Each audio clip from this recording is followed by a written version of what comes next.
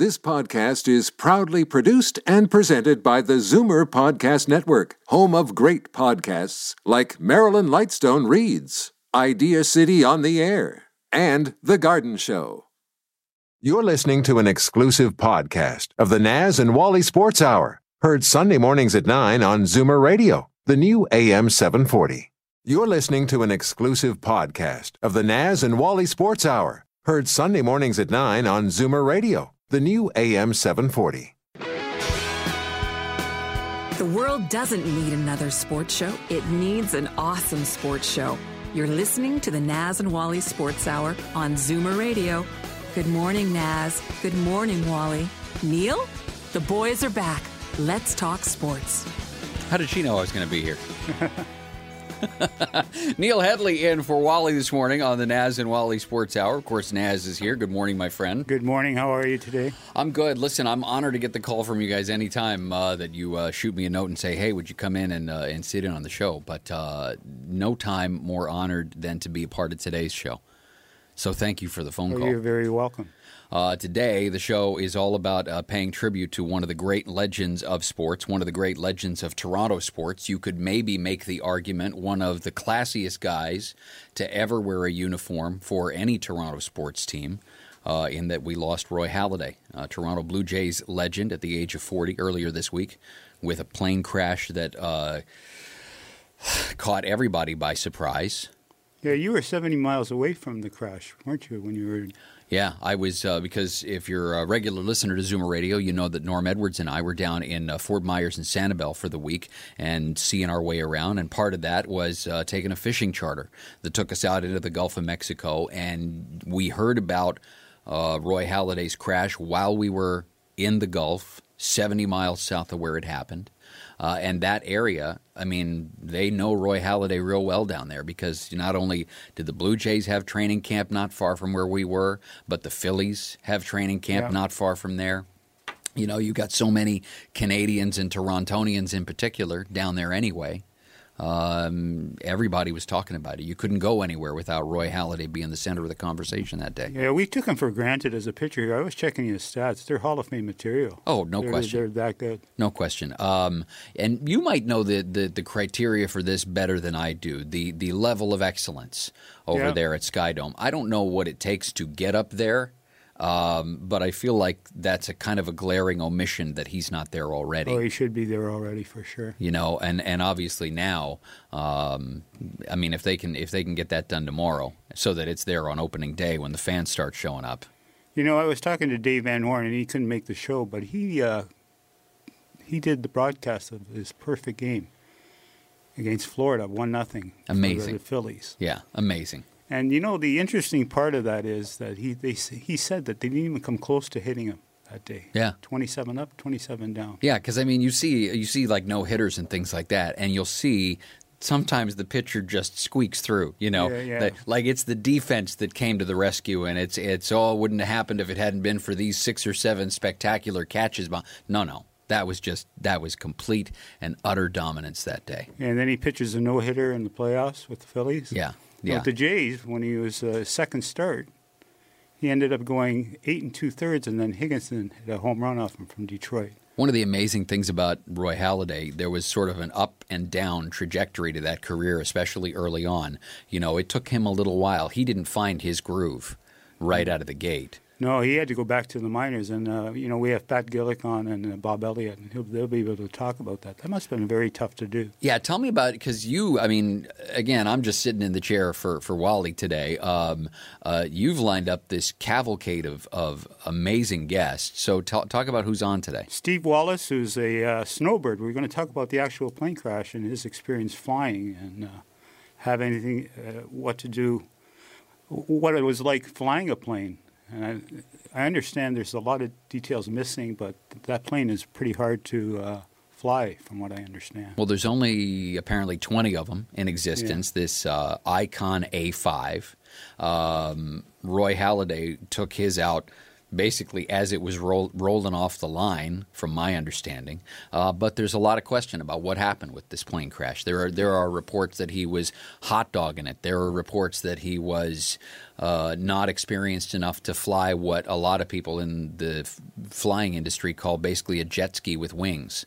There's a lot of questions, and the NTSB, to my knowledge, hasn't come back yet with anything that's here's what caused the crash. Yeah, and the guy that owned the aircraft, he's a pilot himself. He went down too. Yeah, the test pilot was killed in a crash, piloting this same plane. So a lot of questions there. I'm fascinated to be able to spend some time talking to Pat Gillick later on as well. Because, I mean, there's a guy who, saw something, and I'm always fascinated by what happens when players get drafted, particularly one who had the trajectory that Roy Halladay did, where he got off to an amazing start and then needed to go back to single-A ball. There was something, obviously, that Pat Gillick and the guys from the Blue Jays saw in Roy Halladay, and I'm fascinated to find out a little bit more about what that was and how Pat Gillick, again, became part of Roy Halladay's career in later years. Yeah, it's interesting. He scouted him when he was with the Jays in '95. Ended up trading for him in 2008, I think it was, 2009. And then, of course, there's the one-day contract so that he could retire a Toronto Blue Jay, which, again, goes back to the class of the individual. Yeah, he's definitely there. And the city, you weren't here, but the city was in mourning also. It's Toronto, and it's a pretty big city. And still is. I mean, there's still a lot of conversation, even while people were gathered in sports bars and whatnot in Toronto last night to watch the Maple Leafs. You couldn't go for very long without hearing somebody bring up Roy Halladay wherever you were. So. Yeah, you had to bring up the Maple Leafs, did you? Well, 4 in a row. That's pretty good. It looks like the ship has been righted there. Mike Babcock is amazing. He is an amazing guy, and put the lineup into a blender, and it seems like things have come out fine on the other side. No Patrick kidding. Marleau. Who needs Austin Matthews, right? Well, I'm kidding. I'm kidding. Exactly. Lots of places to go today, and hopefully at some point later on in the show, a chance to work in your calls as well. But lots of great guests on the show today as we talk most of the show today about Roy Halladay, a legend who we may not see the likes of again anytime soon here in the city of Toronto. So we got all of that coming up. He was ranked second in all-time best players, behind Dave Stieb. Pitchers, I mean. Yeah, and I mean, I'm wondering about that. Okay, in what way? I think Halladay was a much better pitcher than Stieb. And it's interesting. I mean, you compare the eras that the two of them, I guess, pitched in, and what it took to be a dominant pitcher 20 or 25 years ago compared to what it takes to be a dominant pitcher now. That's also part of the conversation we can have with Pat Gillick as well, because the game has evolved. It's kind of the same way that hockey has evolved. It's a very different thing to play in the NHL now compared to when we were sitting watching Keon and Sittler play. That's for sure. The interesting part about Dave Stieb is that he was a pitcher. He was an outfielder turned pitcher. Yep. And he had to go through the same thing through A-ball and the rest of it. Yeah, it's there's always something that someone sees, whether it's a coach or a scout. Another thing that I want to kind of explore with Pat Gillick later on when he joins the show after 9:30 is this idea of, among the most recent conversations here we've had in Toronto, people are saying, Mark Burley is a perfect example of a guy who you would think someday would make an amazing pitching coach. Yep. But then I wonder, what does it actually take to be a great pitching coach? Because is it just being a great pitcher? I don't know. I got a sense that there's probably more to the picture than that. And maybe Pat Gillick is a guy who can shed some light on, things like that for us. Roy Halladay, perhaps, as a pitching coach. Was that something that was on the radar? I heard at one point that he was going to work for the Jays, and then I heard he was going to work for the Phillies. It'd be interesting to ask Pat if there was ever a situation that Halladay could have joined the Phillies, because Pat is still involved with the Phillies.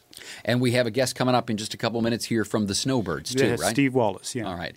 Steve Wallace going to be joining us seconds from now when the Naz and Wally Sports Show continues. It was a rainy day when Pizzaville brought back the large 5-topping pizza special for just $13.99 for a limited time. I'm whispering because the last time Pizzaville brought back this special, there was pandemonium in the streets, pushing, shoving, biting. So order now and order often, and hopefully you won't have any bite marks when this is over. Call Pizzaville for the large 5-topping pizza special at pound 3636 from your cell phone. There's an old saying, entrepreneurship doesn't build character, it reveals character. Entrepreneurs learn to trust a person by trusting people. The law firm Rigabon Carly understands this. They know all about entrepreneurs because they work for them every day. They've earned their trust. They know that when it comes to meeting the legal and business needs of entrepreneurs, good enough is not enough. Rigabon Carly, the intelligent choice. Steele's Paint in Woodbridge, an enormous 20,000 square foot superstore that carries nothing but the best. Superior staff, superior advice, superior selection, superior everything. When you have a really tough job to do, they can knock it down to size. They'll show you how to get it done right, and because they only sell the best of everything, you'll get it done to last. That means superior satisfaction. Steele's Paint, 4190 Steeles Avenue West in Woodbridge, the best. This is Daryl Sittler for Alta Infinity in Vaughan. I've worked with some pretty great teams over the years, and the staff at Alta ranks among the very best. Expert sales, superior service, and the largest selection of Infinity cars and SUVs in Canada, and the most competitive pricing anywhere. It's no wonder that Alta has been an all-star performer for well over a decade. Visit AltaInfinityWoodbridge.com, or better yet, drop by the number 7 Auto Mall at the corner of Martin Grove and Highway 7. Experience the difference that makes Alta Infinity the captain's choice. They're not here to be nice. They're here to be right. The boys are back. The Naz and Wally Sports Hour on Zoomer Radio. Neil Headley in for my friend Wally here and hanging out with Naz this morning. Thanks for having me back. Oh, you're very welcome. It's been such a long time since you guys invited me on the show. I thought I had done something wrong the last time I was here. Yeah, no, you've never done anything wrong. Honored to be here as a part of a tribute show that is being done today for the memory of Roy Halladay, and a lot of great guests coming in, not the least of whom can speak to the idea behind actually sitting behind the controls in an airplane. Steve Wallace, decorated Gulf War veteran, flew with the Snowbirds and the Canadian Forces Aerial Demonstration Team. And he's on the line. Steve, good morning. How are you? Hey, good morning, fellas. How are you?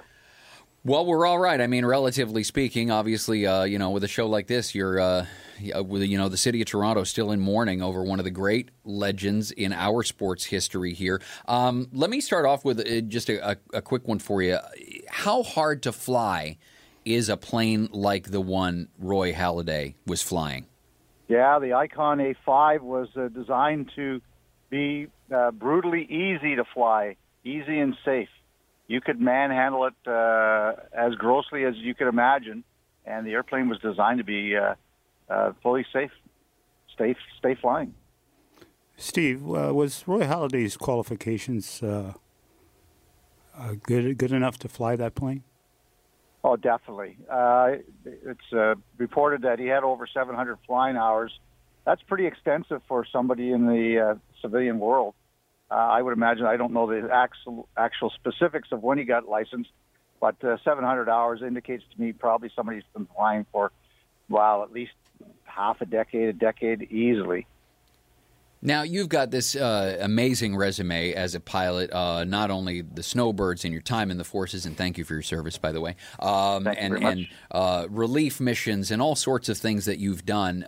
You're as big an expert on this kind of thing as there is out there. So let me throw some ideas at you that I've heard just kind of expressed, because you might have heard off the beginning of the show. I was in the Gulf on a fishing charter 70 miles from where Roy Halladay went into the water, and everybody around that area was instantly talking about all kinds of speculation. So there is the idea out there that has been expressed that maybe, and even there are witnesses that will back up this idea, that maybe Roy Halladay was hot dogging a little bit. But then there are other people who will say, depending on the level of expertise of the pilot, you might be so busy trying to, not crash that's why maybe the Mayday call is apparently never reported to have happened. Where do you come down on this? I mean, what are you hearing, and what's your experience? Yeah, I mean, there's it is all speculation. Obviously, the FAA is still investigating, and we'll find out probably within a month or so something definitive. The good news is they had some data recorders on board the aircraft, so that should be fairly simple to rule out if there's anything wrong with the airplane. And usually it comes down to one of two faults. It's either something mechanically wrong with the aircraft. The other one is, the man interface, the human interface with the aircraft. It's a pilot problem. Steve, now, totally speculation. Go ahead. No, go ahead. Yeah, it's totally speculation. It could be one or the other. I recall seeing the initial video of a witness before the accident. I was a little bit shocked by the maneuver I saw. It was fairly abrupt, and as a matter of fact, it was long distance, so the fidelity wasn't great. I thought maybe did the wings come off that airplane? Because it's diving fairly quickly, and then it leveled off and it seemed to cruise, almost like wave top level until the video ended. That showed me a couple things. First of all, that pilot was highly skilled because that was a pretty abrupt maneuver. What I thought was something catastrophic was obviously meant to be controlled. There's a couple other things that could happen. Go ahead. Yeah, Steve, what made you get into flying? I just want to get it. Wow, you guys are Toronto-based. The old Buttonville Airport. I think I flew with you one day. With you one day. We can probably say it now, Naz. Yeah, for sure. I think we skipped out at school once. We went up to the Maple Airport and got an hour's flight in. There's no doubt in my mind we did that. My wife never believed that story. She is now, though.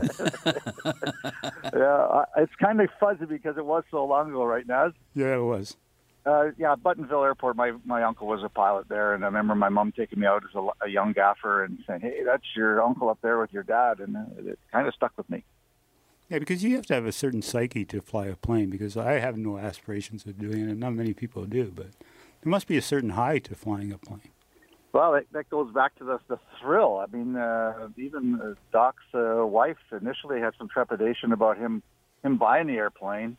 And then she went out to the training center one day and hopped in, apparently, and she was sold on it. She said, hey, this is great. I get it now. Flipping the surly bonds of Earth. It's a real thing. It is fun. Well, and talk to me about this plane. I mean, I've heard this thing referred to as a jet ski with wings. You've probably seen that reference as well. And one of the things that stuck out, and one of the things that everybody was talking about this plane early on, wasn't the test pilot for this plane also killed in a crash testing out this same plane? Yeah, the aircraft, the Icon A5, it's been on the dream sheet for over a decade. Took a long time to come to production. They actually didn't start producing for the customers till just early this year. Matter of fact, I don't think Doc's aircraft was delivered until last month.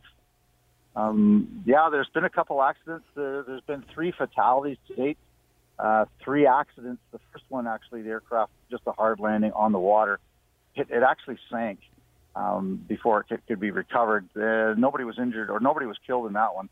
They actually the lead engineer and the lead test pilot were killed just over a month ago in California. They were doing some testing and decided to do some what I would consider stunt flying. The way it was reported, they were doing some canyon flying, and it looks like what we call controlled flight into terrain, where you just the world record for flying as low and as fast as possible to the ground has been set at 0, and you can't beat that. And unfortunately, that's very unforgiving. And it sounds like what happened to the 2 company chaps just a little while back. And then now Doc is the 3rd hull loss, aircraft loss, and obviously the 3rd fatality. Do they have to go through don't they have certain certifications that the plane has to pass before they can fly them, Steve? Yeah, well, I'll focus on the pilot stuff. There is a ton of engineering that has to occur and testing to get the aircraft licensed in the United States through the FAA. But with the pilots, as a matter of fact, Icon has a pretty good marketing and branding thing. And yes, they did market it as it's a sport utility aircraft, but it's meant to be fun. It's not meant to go long distances. It's not really a transportation vessel. It's competing with the high-speed toys that folks love, like on the water, like Sea-Doos and high-speed boats. It's to compete with that market. So it's meant to be fun, and sometimes that can, make people step out of their comfort level and get into some crazy flying. And that was one of the things when you hear about that reference to it being a jet ski with wings. That was, and it's interesting to hear you make a similar reference to it there, because the first thing that we started asking while we were, and we had limited access to information, we were out on a fishing charter in the Gulf, and we started asking the question, well, where was he going? Where was he flying to? But this sounds like just something you take out for the same reason you take a jet ski out. You're not going someplace. You're just out to have fun. That's correct. It's not the destination. It's the journey. You're out there to have a little bit of a blast. Going back to the pilot training, Icon has it's contractually, you have to do a certification training with their pilots at their training centers to get in this thing. Now, sometimes it's not extensive. If you're an experienced pilot like Doc, it probably involves, a 3-day course, up to 5 flying hours to get qualified. And then, it's even branded. Apparently, there's it's quoted in one of the documents or flying magazines that up to 40% of the orders are from non-pilots. People are looking for a thrill, and then they can go to the training centers and get trained to the minimum level right from ground zero, basically. Steve, I got to let you go because you're doing a reffing seminar, I guess, today in the for the GTHA. Tell me a bit about Icelands Arena. Tell me a bit about your refereeing. Since this is a sports show, go ahead. Yeah, no worries. I'm a board-appointed volunteer with the Greater Toronto Hockey League, largest hockey league in the world. We have over 40,000 players. I'm the director of officiating, responsible for all the training development of all the on-ice officials, their supervisors, and their instructors for all the minor hockey in the Greater Toronto area. And this morning we have a new supervisor seminar out at Icelands Arena. Very good. All right, Steve Wallace, legendary pilot here, and certainly on our side of the border and around the world as well. Steve, thanks for taking some time to help us clarify some of the technical points of what happened to Roy Halladay. Appreciate the time. Well, thanks for inviting me, Neil. Naz, happy birthday, buddy, by the way. Oh, thank you very much. Day. Thanks, Steve. All right, Steve. Wait a minute. Happy birthday. What is that about? I turned 35 today, so. Wow, well, happy. See, if I'd known, I wouldn't have eaten all the cake. I just thought that was leftovers from last week. Interesting that he wished me a birthday on the show, but that's good. That's good. It's Neil in for Wally. Of course, Naz is here, the Naz and Wally Sports Hour, with guests including Pat Gillick and legendary sports writer Bob Elliott. All that coming up. It was a rainy day when Pizzaville realised that people may not know how many different kinds of ponzos Pizzaville makes. You can go Italian if you like a sausage. You can go Hawaiian if you like ham and pineapple. And you can go Canadian if you like bacon, beer and hockey. We can build a ponzo that speaks your language, no matter where you are from. Call Pizzaville at 736-3636 or visit pizzaville.ca. At Titanium Logistics, we believe that choosing the right shipping company comes down to 2 issues: price and cost. Most prices are competitive, will likely save you money too, but the cost of choosing the wrong company to service your cross-border freight to and from the U.S. and Mexico can be extraordinary. If it's not where it should be, when it should be, that bargain price, worthless. Titanium Logistics. On time, on budget. Call 905-266-3014. Ask for Blair Downey. At 20,000 square feet, Steele's Paint in Woodbridge is Canada's largest independent paint store. Big deal, right? Big deal? Yes. The best brands, the best staff, the best advice, the best of everything. From color matching to brand selection, whether you're a pro or a DIYer, we'll look after you from the minute you walk in to the minute you walk in a second time as a completely satisfied customer. Big store, big deal, bigger satisfaction. Simple. Steele's Paint, 4190 Steeles Avenue West in Woodbridge. This is Daryl Sittler for Alta Infinity in Vaughan. I've worked with some pretty great teams over the years, and the staff at Alta ranks among the very best. Expert sales, superior service, and the largest selection of Infinity cars and SUVs in Canada, and the most competitive pricing anywhere. It's no wonder that Alta has been an all-star performer for well over a decade. Visit AltaInfinityWoodbridge.com, or better yet, drop by the number 7 Auto Mall at the corner of Martin Grove and Highway 7. Experience the difference that makes Alta Infinity the captain's choice. There are 2 ways to argue sports with these guys, and none of them work. The boys are back, the Naz and Wally Sports Hour on Zoomer Radio. Neil Headley from the Happy Gang in for Wally here this morning. Of course, Naz is here as well. Good morning to you, my friend. Good morning. We are paying tribute this morning to Roy Halladay and talking to some of the people who really, at least from a perspective of knowing the man, there are a few sports writers, I would say, in the country, if not anywhere. Not too many. Yeah, exactly, that know or knew Roy Halladay as well as our next guest, Bob Elliott, legendary sports writer, joins the show this morning. Bob, how are you, sir? All right, gentlemen. Nice to be up this early, yeah. Where to even start? Let me ask you the simple question, because you've been covering Toronto sports, I think, since Toronto sports were invented. Is there ever going to be another Roy Halladay in the city of Toronto?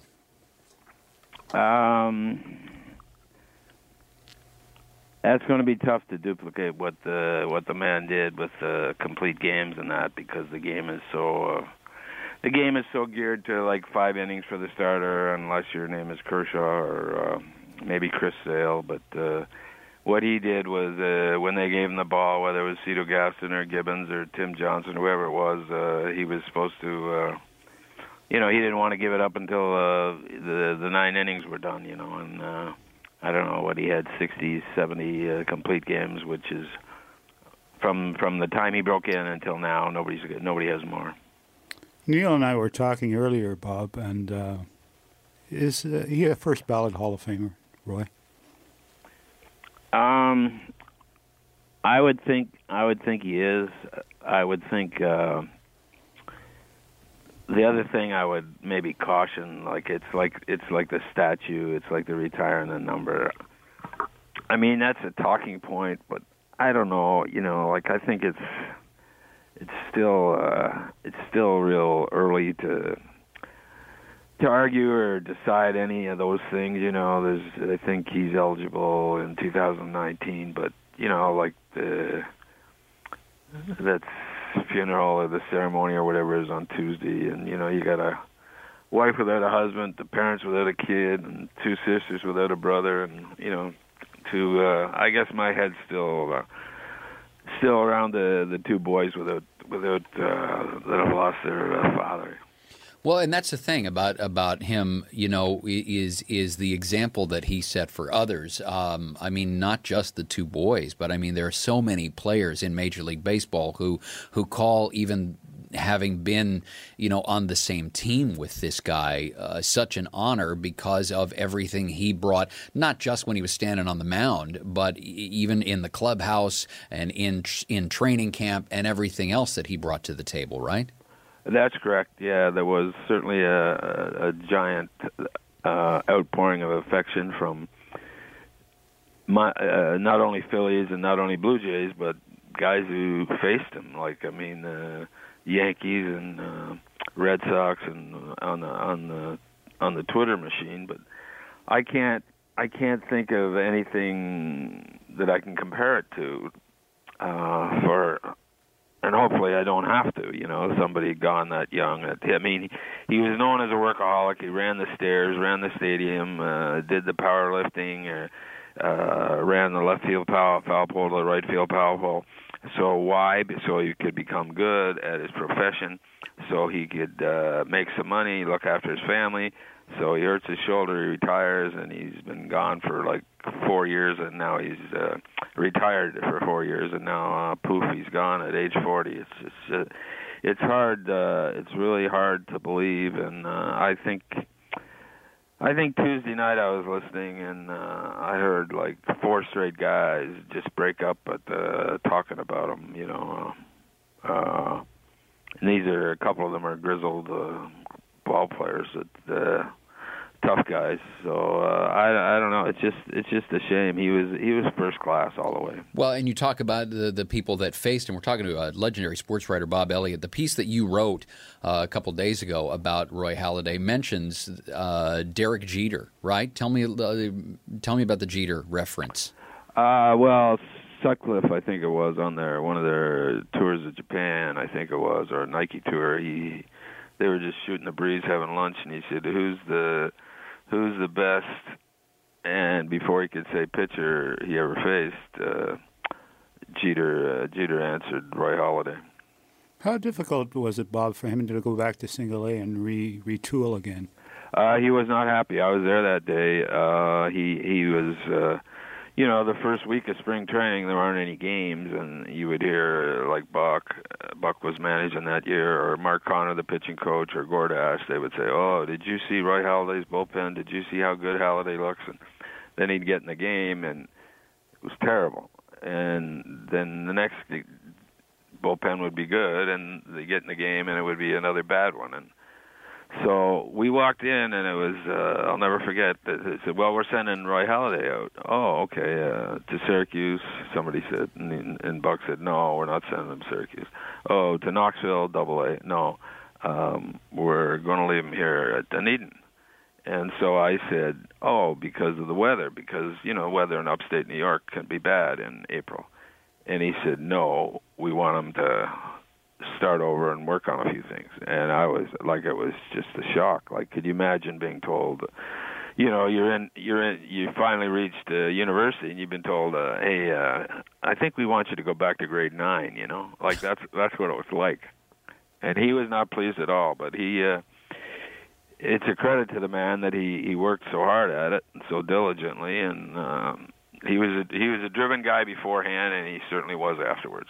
Well, and you talk about, work ethic and all of those kinds of things as well. Naz and I were chatting just before we got on the air about the idea of what does it take to make that transition, for example, and it's easy to have this conversation about Mark Burley as well. Conversation from great pitcher, clubhouse leader, et cetera, to, for example, pitching coach. Is that the kind of thing? Is a Roy Halladay the kind of guy that you hope for in that kind of position? As a pitching coach? Yeah. Yeah, he wanted to get into that end of it, and he was doing some work with the Phillies, but I think it would have been the year after he retired. I spoke to him in Clearwater, and he said, "We got enough guys around that are working on elbows and arms and mechanics." He said, "I want to work on heads," because the late Harvey Dorfman helped him with the book, The Mental Game of Pitching, and then the ABCs of baseball, and like how you handle it. And I had bought the book a number of times for kids, and here I was, I don't know, maybe about 7 or 8 years ago, walking by his locker once, and there was the book. And I said, "What are you doing with that book?" And he says, "What do you mean?" I said, "Well, I've seen it, and it's very, very good." And he said, "That's about my 7th copy," because I said, "Why? Did you lose him?" And he said, "No, he would read it before every start, and he showed me how he had underlined passages, and with the yellow highliner, and then he'd start all over again, with when the book ran out. The other exercise he used to do, he showed me this. They had squares from 1 to 100, and you had to find 1 and then 2 or 3, and like they weren't in order; they were all jumbled. And he would time himself on how he did to heighten his focus. Wow. Yeah. We're talking to Bob Elliott, legendary sports writer here on the Naz and Wally Sports Hour. Legendary is a word for old. I know that. See, we don't use that word here on Zoomer Radio. Right. But I tell you, he was also, for guys who do what you do for a living, an easy guy to cover, too, wasn't he? Well, he wasn't easy. Like, he was tough to catch because when he started, like, I don't know, in 2000, 2001. I mean, in those days, you'd walk in to the clubhouse 2 hours before, 3 hours before first pitch, and there might be 20 guys out of 25 sitting at their locker or playing cards or watching TV or whatever. Nowadays, you walk in and there might be 5 guys sitting at their locker, and they're on the phone or they're doing their iPad or something. But he was seldom at his locker, because he was going from one back room to another to work out, or to run or whatever. But he, when you did get him, he always had time, and it was, could we set up an interview for tomorrow? And I've heard this story, about 10 guys tell this story. Yeah, sure. Well, how about 7 tomorrow? And for writers and TV people who just work nights, that's an awful time, right? But 7 a.m., right? So he goes. People will say, "Yeah, okay, 7 a.m. Is that when you're getting here?" No, that's when I'm finished my workout, so we can talk then. So he would get. I went to see him once at Clearwater, with the Phillies, and I think I got there at 4:45, and he was already there. Wow, incredible work ethic. Wow. Bob, his intensity during the game day, is that all true, where he didn't talk to anyone? Oh, yeah. Mike Shaw, I talked to him years ago. He was laughing, and I saw him in the last day of spring training at the complex before they go down to the stadium. They'd always play an inter-squad game, a fun game. It used Joe Carter started it. It was like for pizza and soda or whatever. Whoever got to pay, they ordered them, and then the losing side had to pay.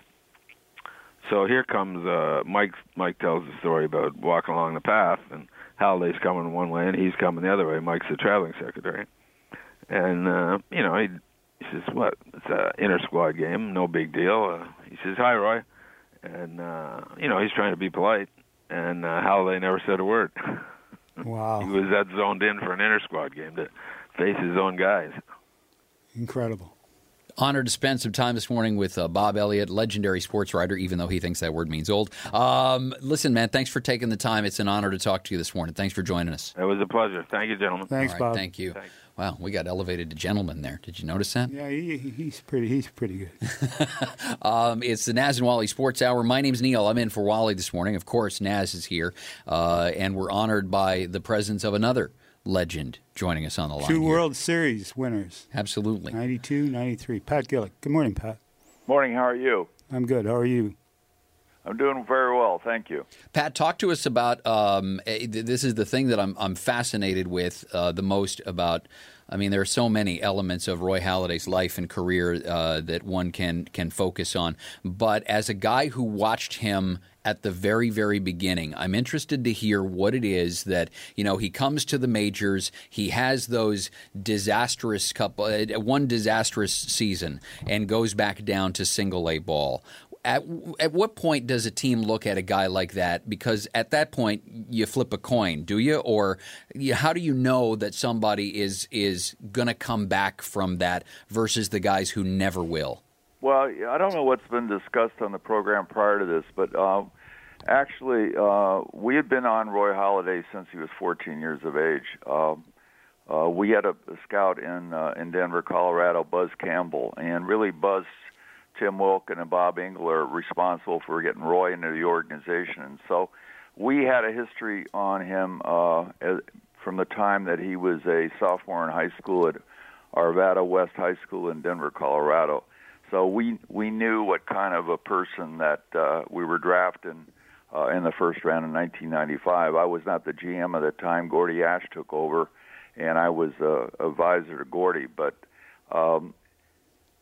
and not talking about Roy, but talking a little bit about my situation. When I came in as a general manager, I thought 80% of baseball was the physical part and 20% was the mental part. But as I learned as I went along, I found out it was more like 60% ability and 40% mental, and that's what Roy Halladay had over many of the pitchers in the major leagues today. It was the mental skills. So consequently, to answer your question, when he went down and did what was a remarkable job of changing his arm angle, he and Mel Queen, and coming back to the major leagues, we had confidence at that time that he was going to make that adjustment. I was no longer with the Blue Jays, but I was talking to Gordy Ash and Mel Queen and Bob Maddock were there, and they were very confident just because of Roy's mental makeup that he could make this adjustment and come back. Pat, you ended up trading for him later with Philadelphia. What was the reaction of the Philly fans to Roy Halladay when he was there? He was. The thing about Roy is he had such tremendous credibility. He's really a dream for a baseball executive. He was a dream for a fan. He was an outstanding individual, an outstanding, fierce competitor on the mound.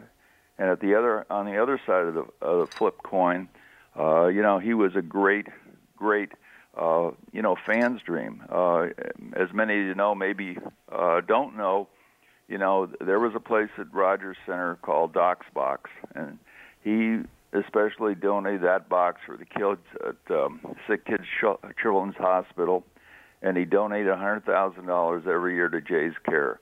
So he was not only a tremendous talent on the field and a tremendous competitor, as I said. He was a wonderful, wonderful guy and a great family guy off the field. We were talking a couple minutes ago to Bob Elliott, legendary sports writer, of course, and I asked him this question. I'll put the same thing to you. You look at a guy like Doc Halladay, and we can also think about him in Toronto. I would put him in the same category with, for example, a Mark Burley, in that I look at those guys as players who would be able to effectively make the transition from, legendary player over to potentially great coach. Is that am I right at looking at Roy Halladay as kind of the guy who was in the middle of making that transition, and probably we can look at him now and think about all of the careers he could have impacted as a coach? Yeah, he made a tremendous impact. When he came over, certainly from a performance standpoint. But then the last year and a half, he's been a mental skills coach in our minor league system, and Roy and Brandy and his two children live north of Tarpon, and so he spent a lot of time at our complex, which is 15, 20 minutes south in Clearwater, with our younger pitchers coming in for the first time. When our pitchers come into the Philly system, they come initially to Clearwater, and they either play with the Gulf Coast League team or one of the extended programs. And Roy was heavily involved with our younger pitchers from the mental skills standpoint. Probably, I don't know if it's been mentioned, but he was a client of Harvey Dorfman, who was probably one of the first really sports psychologists. And it's amazing that Doc went through this transition you mentioned when he went down to Dunedin and changed his arm ankle. But another guy who was a very different pitcher from Roy was Jamie Moyer, and he was also a client of Harvey Dorfman, and he was a guy who I always said the people usually in trouble in the big leagues are people that throw average. You either got to throw above average or below average, and so we had two pitchers, Roy who threw above average, and we had Moyer who threw slower and slower. Forgive the abrupt turn on this, but you talk about the mental aspect of the game, and you talk about the hurdles that Roy Halladay had to clear, and I think about that in terms of so many other players. Naz probably knows exactly what I'm about to ask you, and forgive me if you don't have necessarily experience with this particular player, but if you got to strip it right back down to the wood to take a guy that has all kinds of talent. I think about, for example, currently in the Blue Jays organization, I think about Ryan Goins, and I think about a kid that obviously has all of the physical ability in the world, but for some reason just can't seem to get it done at the plate. I mean, is that a mental thing that somebody just needs to take a player like that, like they did for Roy Halladay, and just take him right back to the beginning and start over? Or what do you do with the player that you look and you see all that potential, but it's just not clicking? I think what you do is you have to be supportive of that player, and you have to encourage that player, and that's where somebody, though he was a pitcher, he still has Doc still had the credibility. He's only 4 or 5 years removed, so a lot of the players that are now 22, 23 years of age, they were 18. When Doc was finishing his career. So when Roy Halladay shows up, he has instant credibility. And so I think if I was Roy, I would certainly work on the mental aspect, because you can pound and pound and practice the physical aspect, but if you don't have the right mindset, if you don't have the right mental approach, then if you don't have the right focus, then you're not going to be successful. And so that's what, Roy really immersed himself as. I don't know if Bob had mentioned this, but, before a game, he would not talk to anyone, not the media, not his teammates. The only two people that he would ever talk to prior to the game, because he was completely immersed in what pitches he was going to throw at that game. He'd only talk to the manager and the pitching coach. He talked to no one else until the game was completed. And so that was the type of concentration, the type of focus he had, and that's what he was trying. He was attempting and was being successful in our organization, because I talked to our director of player development last night, and he said it's a tremendous loss to the Philly organization, Roy Halladay, because he was doing a great job, with our younger people coming into the organization. Pat, is Roy a Hall of Famer? You look at his career, just short career, and you look at Sandy Koufax's career, and it was a short career. He's just short of 100 games over 500. I think he's like 203 and 105, something like that. And the other things he's done, postseason, no-hitter, perfect games, I would think he would certainly have strong consideration, because when you're 100 games, almost 100 games over 500, that's a pretty remarkable feat right there. And the other things that he did, he pitched an extra inning shutout. He and Jack Morris were the only two guys that pitched extra inning shutouts, since 1991. I would certainly think, being on the All-Star team as many times as he winning a Cy Young in the National and American League, there's a lot of very, very positive things that I think the BBWA would have to look at, and I certainly would support. If I was asked, which I am being asked, I would support him for the Hall of Fame. We're talking to one of the all-time baseball legends here in Pat Gillick here on the Naz and Wally Sports Hour. My name's Neil, in for Wally. Naz, of course, is here. Pat, are we ever going to see the pendulum in baseball swing back to the Roy Halladay-style pitcher, where you can, for example, pitch an extra inning shutout, or are we too much into the era of specialization and guys who come in for an out or two, and we're never going to go back there? Well, I think we're in a period of specialization for certain right now. Maybe I might say this, over-specialization. I'm really a proponent of balance. If you need balance on your baseball team, you need balance in your thinking. So consequently, there certainly is a place for analytics and for statistics in baseball. I think that, that's what we all grew up with. People on the listeners on now, you grew up with statistics. I mean, you don't throw them out, and it's just like a horse race. You look at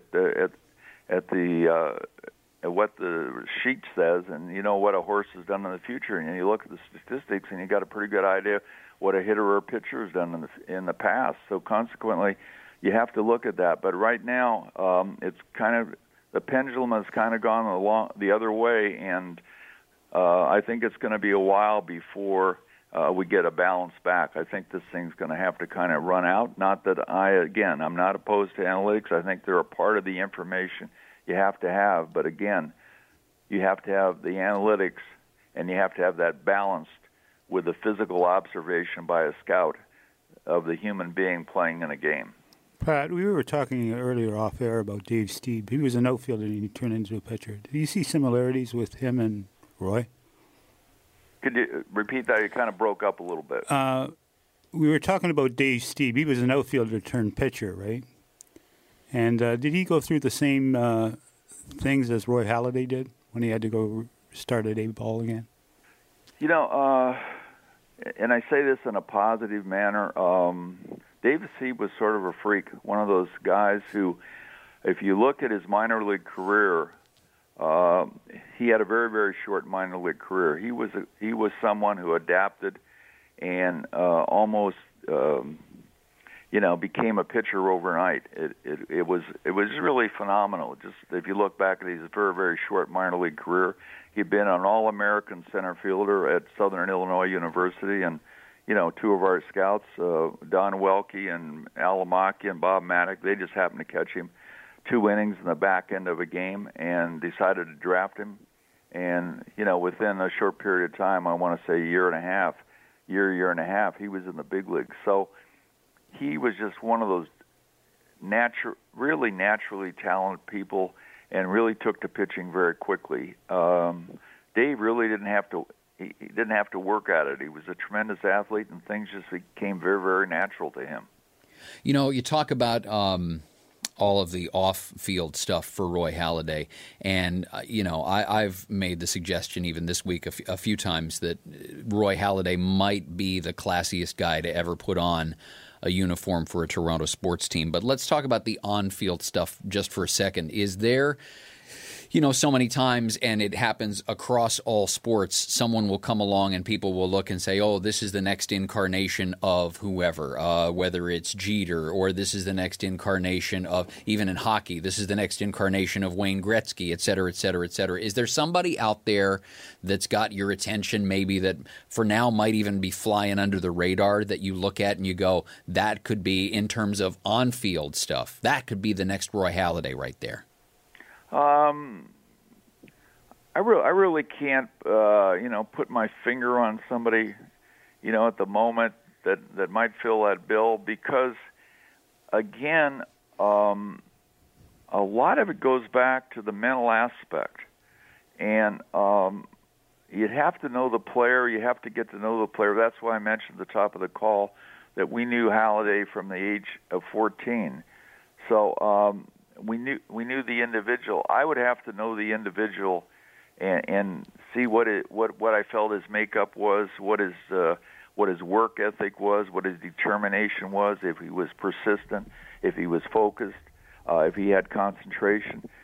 And those are all things that go into being a successful athlete, be it whatever sport you're in. So I can't really put my finger on that because, I'd have to know the player and know a little bit more what makes this guy tick before I could make that determination. Inductee into the level of excellence at Sky Dome, Pat Gillick, taking some time this morning with the Naz and Wally Sports Hour. Pat, thank you so much for the time this morning. Really appreciate it. Well, I thank you very much, and I think it's wonderful that the fans of Toronto, got to see Roy both on and off the field, and I think we're all, it's really a tragedy and really a great loss, to the baseball fraternity of Roy's passing. It's just, I just still can't believe that it happened, and I'm totally shocked by what happened in the accident. Thanks, Pat. All right, bye-bye. Pat Gillick there with the Naz and Wally Sports Hour. And at what he said at the end of the call, I think still sums up how so many people, feel about what happened. It's one of those that you never saw coming, and it's, I think for a lot of sports fans in Toronto, I think they're looking at it and thinking, I wish we had honored this guy more when he was around. I haven't heard a bad thing said about Roy Halladay. It's true. It's amazing. Yeah. You think you'd hear something, but nothing. No, and those players are rare, right? When universally everything that's said about them, with the exception of that one Yahoo in Boston, that everything that's said about somebody is just nothing but positive. It's interesting how Bob Elliott and Pat's answers were similar. Pretty much, yeah. Well, it was interesting. I mean, that's the thing about Roy Halladay, right? He was the same guy all the time to everybody. There wasn't a special treatment thing with him. He was who he was, and there was no being on his good side or bad side. He had his side, and that was it. Yeah, and it's definitely we took him for granted as a player here. We don't realize how good he really was. Well, and maybe that's one of those things that as a major league city that we need to look at what we do with our sports teams and our professional athletes and all that going forward is how many Roy Halladays are out there in terms of their impact on the game, even just on paper, that we haven't necessarily taken the time to recognize how lucky we have it for so many great players in this city. And we've had Pat Gillick on the show before, but he can walk on water here. Yeah. You don't realize how popular he is. Yeah, exactly. If they ever offered him the job as president again or general manager, The fans would go crazy and love it. He's only 80. He could take that on. Look at Lou Lamoriello. Right, exactly. Exactly. Listen, thanks for having me in this morning. This was a treat and an honor. No problem. Thank you for taking the chair. Because like I said, I was 70 miles away on a fishing charter in the Gulf when it went down, and that's all anybody could talk about in Florida was the passing of Roy Halladay. So it's interesting what Steve Wallace said, that it was a recreational plane. It was just... Yeah, which goes back to that whole jet ski with wings thing that we've been hearing all week too. Of course, lots more to come with that. I mean, the NTSB still hasn't weighed in with exactly what went wrong, but that is a question that's got everybody's attention, and it'll be fascinating. By the time you and Wally get back together next week, who knows? Maybe we'll have some answers. Yeah, Wally will be back next week. All right. Thank you very much, Neil. Thanks a ton, Naz. Appreciate it. It's Zoomer Radio AM 740, Downtown FM 96.7, and the Naz and Wally Sports Hour. Thanks for having us. This podcast is proudly produced and presented by the Zoomer Podcast Network, home of great podcasts like Marilyn Lightstone Reads, Idea City on the Air, and The Garden Show.